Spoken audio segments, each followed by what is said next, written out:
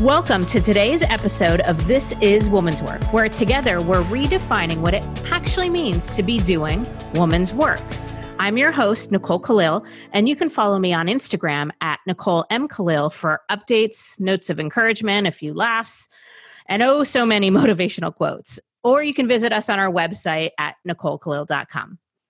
Let's jump in because I'm excited about our topic of creating a collaborative work environment, and even more excited about our guest, Malika Begin, owner of Begin Development, where she helps organizations and leaders build strong and healthy cultures. And who doesn't want that?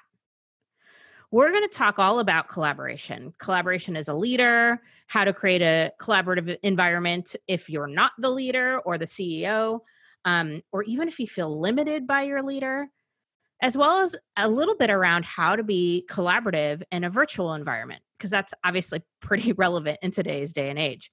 Malika, thank you so much for joining us to talk about this invaluable leadership skill, one that, if I'm being totally transparent, I've struggled with a lot over my own leadership journey. Thanks for having me. I'm excited to be here with you today, Nicole. Yay. Good. All right. So just sort of a general question to start. What are some tips for creating collaborative environments? That's a tongue twister. Creating collaborative environments. Just general tips or thoughts based on your experience and observations. Yeah, I feel like we have a lot of agency as leaders at any level. And I'm so glad that you pointed that out, because I think whether you are a coordinator or PA or at the executive level at the top, your interactions all day long are creating collaboration, creating that trust and vulnerability with the people around you, the way you comport yourself in the organization.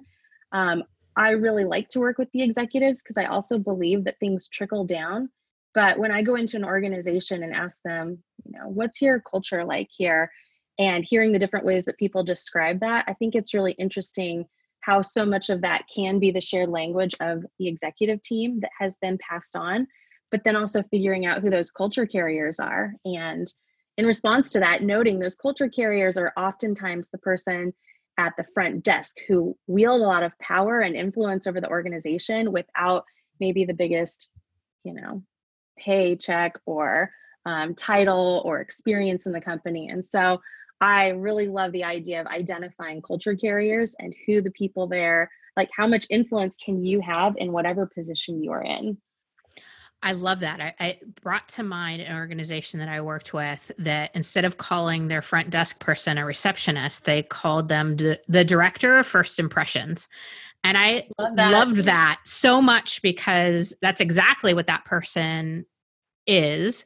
And you could tell that they had that in mind when they selected the person. I remember walking into that organization. My first impression couldn't have been any better. So talk to us then about collaborative teams and healthy teams and tips to develop those. Yeah.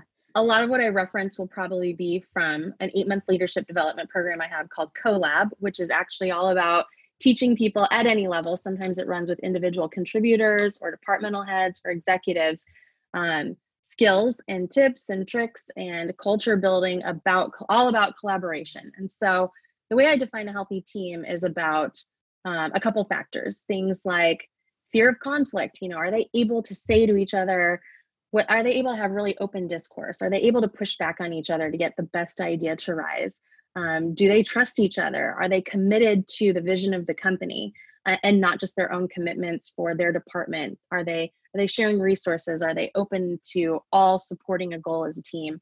Do they have accountability or do they avoid that? And then also, how much attention is there to the results of what they need to put out? And honestly, I think through so much of this in a sports metaphor. I played college soccer, and I also played individual sports like tennis. And I think about what I needed to be successful as an individual and sort of that killer drive, and then how that killer drive transferred to a team, and how what was best for me on the team wasn't always the main priority to shine in my position versus what the team needed to do for soccer, put the ball in the goal. So, and then running with that, I talk to clients in trying to shift them to a more open feedback, like building that trust so they could actually collaborate, to have a really open mindset. And in sports, I think about how when I was starting out playing soccer, the girls that were okay, the coach would say to them, "You're doing good, keep trying. We're so glad that you're participating." But to the best girls on the team, he was saying, "You need to work harder. I see more in you. You did not get there fast enough. You need to work on your touch." Like lots of coaching and input. And so I've pursued that for myself. I want feedback loop. I want praise, polish. I want to get better every single day. And I think when leaders at any level in an organization can ask for that kind of feedback, want their team, put them in a mindset where they are also asking for that feedback, then that is sort of step one on the path to creating that collaboration, to have that really open dialogue with each other. I love that you said that. And I have talked a lot about giving and getting feedback in my journey. And two things, well, there's probably more than two things, but two things that come to mind that are really important to create that environment, that feedback rich environment and that collaborative environment are care and trust. I put that in the same, you've got to feel like the person, like your soccer coach. He wasn't telling you those things to be mean or to pick on you. It was because there was potential and the soccer coach was committed to your growth, right? Yes.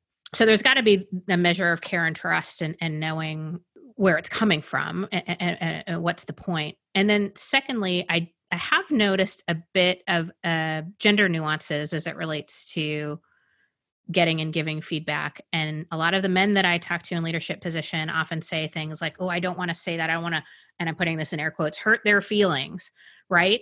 So share with us your thoughts on how to create that feedback rich environment and whether or not what I'm saying makes any sense about care and trust and gender nuances.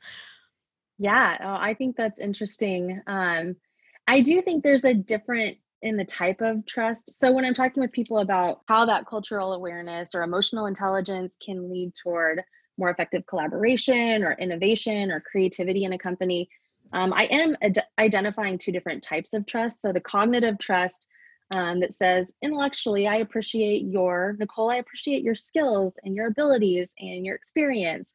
And that's really different from the affective trust of, I appreciate that you've been vulnerable with me. I have a connection with you, and I believe that you have my best interests at heart.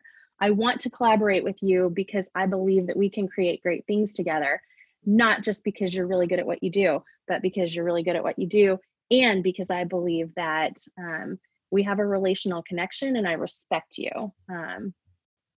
There's more. It's a totally different way of maybe identifying that trust and what it takes to build a more, I don't want to say, I guess, intimate relationship as far as you're at work, and I mean a connection. And so much of the work, even in this collaboration program that I'm doing, is about relationship. And we definitely move from personal development to professional development that's very individualized, to team development, to collaboration, and then move into things like driving change and big initiative brainstorming, things like that.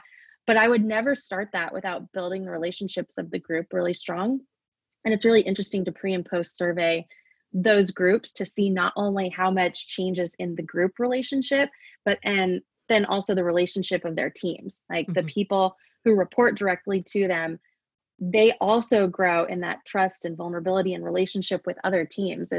We call it silo breaking, because when I come in, oftentimes an executive saying to me, they just don't work well together. And sometimes it's very specifically about women, like, women, they just don't work very well together. Or sometimes it's very dramatic around here. And we pride ourselves on having lots of females in leadership. And, you know how that can be. It's a little challenging with somebody who said dramatic lately. And I was like, good, you need drama. Like, meetings are super boring without drama. Let's have some conflict and let's have it be healthy and let's move through things. And I think what you're missing is a culturally rich environment where people are trusting each other and even have an opportunity or an expectation to see why that would be such a value add for your organization. So for our leaders who are listening, what are some good ways to build a professional intimacy? I was giggling when you said that. I used to have on my calendar a slot that said touch time, and it was a reminder to me to get out of my office and like go walk through the office and talk to people and how was your weekend and how did your kids' game go. It was just my reminder because I'm so agendized naturally. that I can do and forget about connecting with people. So that was my reminder. But then one of my team members was like, you might want to call it something different. Professional touching. So I digress. Sorry. Any tips for creating professional intimacy? Yeah, I think leaders who I admire, who are good at this, who I emulate, what I've noticed about them is that they're very strategic about it. Some people are naturally good at it, so it happens a lot where they are putting a lot of time and energy. We're all busy, right? I don't have time for that. I'm maxed out. I'm just trying to get my stuff done. And I think I see a real limitation with the leaders who are always focused on the to-do list and in the weeds and just trying to pump out the work that they are doing, which is great. They're getting a ton done for the organization, but they can't be a cultural carrier or even a leader in that area to promote collaboration, even in their own relationships, because they don't have time. And my case is that you don't have time not to do that, because the influence of having those relationships and making time for that, for the idea sharing, for knowing what's going on in people's lives, for having that level of relationship so that when you are idea sharing or trying to grind through all that work that you need to do together, you kind of need that cultural understanding. You need to be connected as people so you can do great work with each other and not just grind it out. And so the one, I guess, tip I would say, I see people who do that really well, whether they're naturally talented at it or not, they make it a priority. They build time into their schedule. Sometimes I call it stakeholder mapping, where they are thinking about above, peer level, and below. How am I connecting well with people in this organization? Who am I connecting regularly with? What is the quality of those interactions? When do we have our focus time about talking about the to-do list and the checklist of what needs to be done? And then also, what are you reading? What are you thinking about? Like, where's the thought leadership? And so the leaders I really have that have made a big impact on me have asked me about about my projects, how they can remove barriers so I can do better work. And that's a question I ask a lot in coaching. What barriers should we remove to help you do the best work of your career? And somebody asked that to me, and I love that question. And then getting really specific about what I'm doing to foster that in my organization. It will help you individually, but if you're being a thought leader about how your organization succeeds together and what kind of a culture you need to do that, and then even maybe you're going to have a conversation with the CEO about that too, because he or she is thinking about that. It puts you in a different space of being intentional about something that we know we need to be intentional about because we see the positive results of that in our organizations, but it's not necessarily on our to-do list. And I think being strategic and intentional about that part of your work, about building that effective trust, effective with an A, is really important. I love all of that. I would add a couple tactical things I'd love to get your opinion on, Malika, that I did that were helpful for me, because you described me to a T. I'm a doer. Like I was like, I'll get the results, I'll do the things. And I had to, through coaching and feedback, and it was important to me. I wanted the people who I worked with to love their work and to feel like their strengths and everything was being utilized. I just wasn't naturally as good at that. And so I had to prioritize it. A couple of things that were helpful for me is, number one, asking what was important to the person, like you said, on your mapping above, peers, and below, and not assuming that that the way to do it was to always get to know somebody's personal life. Because there are some people who that wasn't how you built intimacy or relationship. Right. So beginning to understand what was important to them, and where me checking in or me getting to know them at a deeper level was helpful and where it wasn't. So let me just pause. Any thoughts or reactions on that? Yes. I'm so glad you pointed that out, because sometimes people will say, well, I asked them, I know how many kids they have. I know where they vacationed. Like, we have a lot of relationship capital built up. We're good. Like, that is great. But what you're describing, Nicole, is next level. Like, that's great to know relationally about them. You should know the people's names that you work with and maybe something about their life. But what you're describing is a lot more specific about thought leadership. Like, above your title and position, what do you see that this company needs? Or if you were CEO, what would you be focusing on right now? And engaging people in those big ideas not only helps their individual growth, but crowdsources ideas for the company. A lot of people do a survey where they get information from everybody, right? And that is helpful, but I love the idea that you're suggesting about the one-on-one connection over what are you thinking about that is not on your job description? Like, how are you thinking about the things that I'm thinking about right now too? And then you really see that person, like, have they been thinking about it? And if not, that's great too, because that opens up a conversation. I want you to be thinking about this. I'm sure your people, Nicole, when you did that for them, felt so invested in not only in the growth of their position, but who they were as people, that you saw them as somebody that you needed to know, wanted to know how they were thinking about not just the work they were doing on a daily basis, but who they were going to be in the world as a leader. I hope so. I know I made mistakes for sure. I hope I got better along the way. One other thing that was really helpful for me, again, I'd love your feedback, is I was also really upfront with the people on my team. I would say to them, this is naturally how I'm wired. And I struggle a little bit with collaboration or whatever. So you have permission to give me feedback if you see me, getting too into the doing or whatever. I was pretty vulnerable with people about my strengths and where what I was working on and asking them to give me feedback. I wanted them to make sure that they felt like their opinions mattered and were valued. But I knew I wasn't naturally that great at it. I also had somebody on my team that I always had somebody on my team that was gifted in this space. So maybe you're listening and you're not relating to me at all because you're very gifted in this. But this can be a way you can help a peer or a leader or be a leader is I always had somebody on my team who was really good at that. And we would meet on a weekly basis and she would tell me who might need a little extra attention or who might be struggling with something or who might have had a life event that, good or bad. And that was so helpful for me. So again, thoughts on those sort of tactical ideas? I think that's so smart. I think the idea that you are identifying the strengths and weaknesses on your team and sharing them openly probably created a very, very healthy environment where people felt like you modeled that, and then they probably did that with each other. And I'm curious to know from you what results you saw. How is your team? How did they respond to that? Because if I'm hearing that and I'm on your team, I'm thinking, I love that's collaboration. You are not doing all the stuff and then leading and handing it down to me. You're involving me. You're saying this is a valuable thing that you possess. I've identified this strength. Our team needs more of this. And now, I find this valuable. Share more of yourself, share more of this area. And I can imagine that added a ton of value to your team and helped groom that. I don't know what they're doing now, but that person was probably very groomed in knowing that is my skill and it's really valuable to an organization. And this is how I can employ that in the future. Yeah. I mean, I think some people, I can think of very specific people where I think I did a good job, and I hope that they would feel that way and relate to the things that you said. And then there are some people I can look back and be like, oh gosh, sorry for being my learning lessons. Right.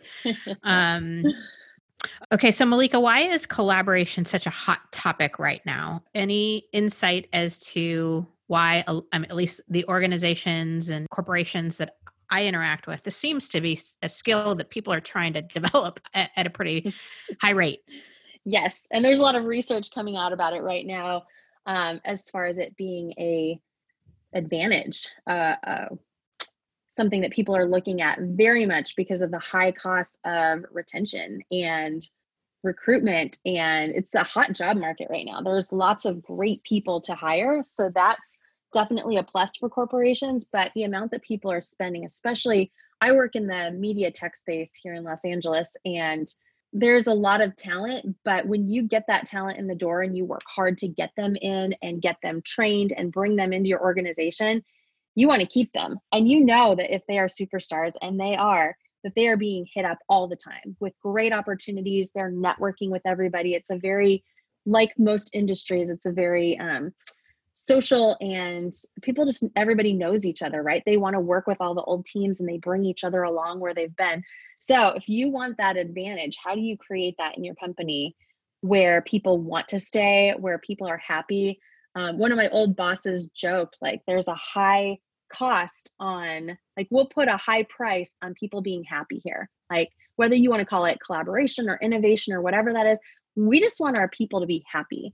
And that's not just out of the goodwill of our hearts. Like, maybe it is. We want our people to be happy, but we need our people to be happy because we have a lot of work to do. The industry is changing constantly. These people are evolving every day. They're getting better and knowing more about this industry every day. Every day they become harder to replace and more costly to replace. So when I do the opportunity cost of keeping my people and having them work really well together versus spending a ton of money to get them working well together, and then know that people often leave if they don't like their manager. That's a stat that we see over and over again in research, that you can look at all the different things happening in a company, and the number one identifier question is, do I feel valued in this organization? That's an indicator of whether you'll stay long-term or go. And do I like working with my manager? Do I feel valued by my manager? And that you can identify with those two questions whether you have happy employees. And there's a lot of other questions, but those are two that I would put a big star on. Yeah. And say, if you, and so money aside, there's also the cultural, it's a weapon, right? A competitive weapon. If your people are working well together, the best ideas come to light. You push back on things. You have great discourse with each other. I love Creativity Inc. for the Pixar model of how they not just like have happy hours and lunches together and hope that everybody likes working together, but from an organization development standpoint, they have a system where they say you give, like, every idea is vetted by every level of people, and every level of people gets to sit in the room and say, here's what I see that works with this and here's what doesn't. And I think people become, I mean, you have to be pretty tough for that, right? Because you're asking for criticism, but you know that's part of the process. It's built into the environment, and it makes everybody so creative and open, and the best ideas not only come up, but get refined by the team, not by just one person or background or perspective. So we see the value of creating a collaborative environment. Where are leaders or organizations typically falling short? You mentioned a few already, having employees or contributors feel valued, and whether or not they feel valued by the person they report to directly. Any other areas, or are there any things that leaders are doing that specifically have them fall short in this area? Yeah. I think one thing from the top down is that things are changing so quickly. We're seeing that right now with the world, the environment, the industry, the way people are doing business. The business itself changes so quickly. And so to be moving that fast, like, I felt like there was a big focus maybe 10 years on mission, vision, values. You need to have your mission, vision, and values. And now it's shifted to, do those mission values, like, is that really us, or is that just something on our website that nobody in our company could actually say? And that's one of the things I do when I'm working with a new client. I used to stop people in the hall. Now I guess I can ask them on Zoom, what is the mission here? Like, what are you all here to do? And you get a lot of different answers, and that goes, oh, okay. If the leader has not said very clearly over and over and over, here's what you are all like trying to do together, and here's what we're coming together to do, then you have a breakdown in collaboration, and also in the success of what you're trying to do, and also the way people feel about what you're doing. People want to be the star of their narrative, and rightly so. They're building something, they're putting themselves out there, they're growing their career, and they're saying, is this the right place to do this? Are these the right people to do it with? And they want to know, I'm building toward this bigger thing. Like, we're not just clocking into work every day to just get the widgets and do all the like checklists. Like, we have a purpose for being here. We're doing it together, and we're excited, whatever challenges we face, to move in that direction together. And so if that is not clear for a company about where they're going and why and how they do that together, then all the things trickling under that lead to dissatisfaction. As an individual, I felt that too. Like, I might not like the decision made, and I might have to think, can I get on board with this direction of the company? but they were clear about it. So I have a choice to make, and then I will buy in. Like, I'm committed, I'm accountable, I'm in this with you. But if you're ambiguous about what the bigger purpose is, then I can never dissent and say, like, nope, I'm not all about this, and this place isn't what I signed up for. Or, yeah, that's different than I thought, and it's always changing, but you were clear and I like it, and I'm 100% in. I do not have one foot out the door. I'm committed to what we are doing here together. And I think it'd be really hard to have a healthy team without that level of clarity for everybody.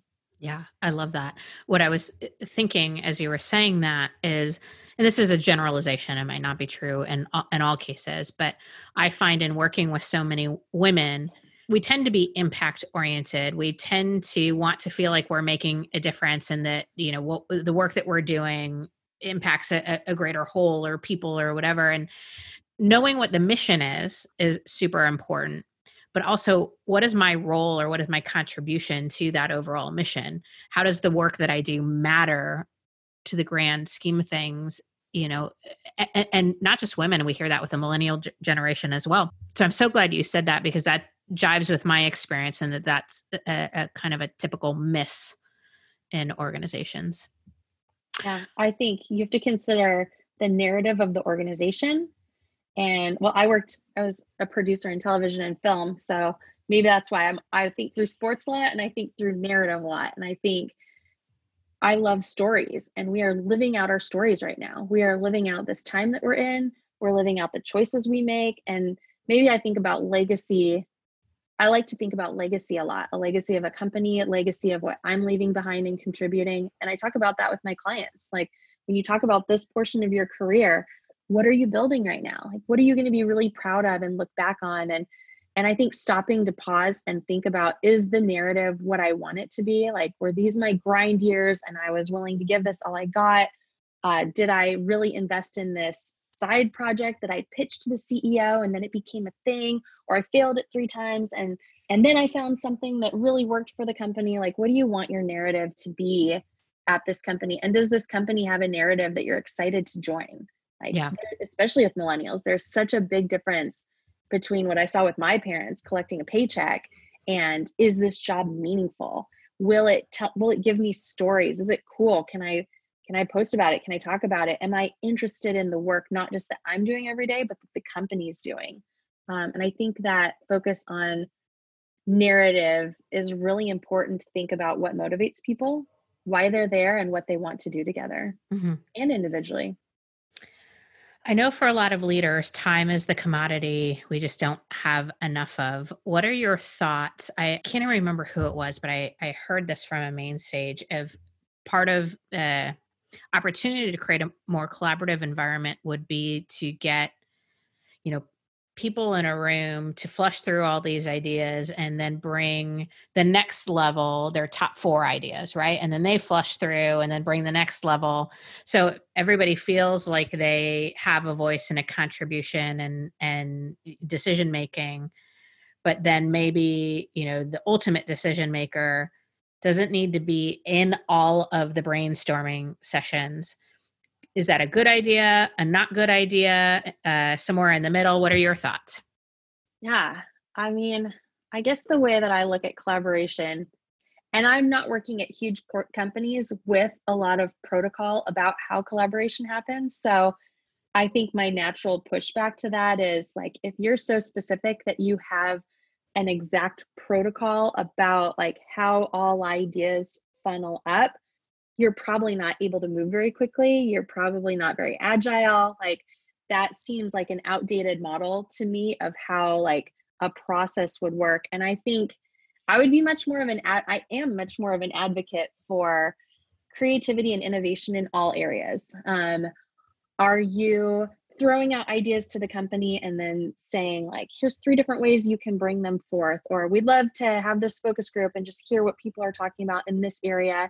Come with a brainstorm. Or leading a session for 15 minutes about how to do a great brainstorm and then brainstorming. Because I think a lot of people think, well, if we just put brainstorm on the Zoom meeting and then everybody brings ideas, that'll lead to a great brainstorm. And actually, from my experience, I've found that all brainstorms are not created equally. Some of them are really amazing depending on the person who set them up with the why you're here, what preparation you need to do, and how we're going to do this, and then where it goes.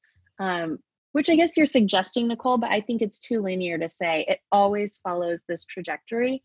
Yeah. And so my short answer is that it should be happening in so many different ways all the time in all areas of the company, because it's such a vibrant piece of how this company that's moving and changing all the time will operate, versus being written into an HR handbook about here's how we collaborate in our company.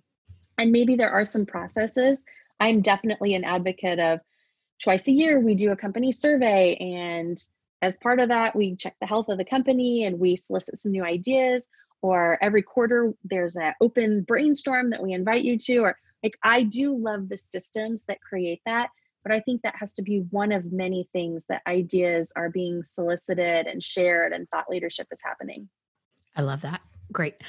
So my last question is, in today's day and age, the land of virtual at this point for most of us, how do you create collaborative discussions or environments when we're not physically together in a lot of cases?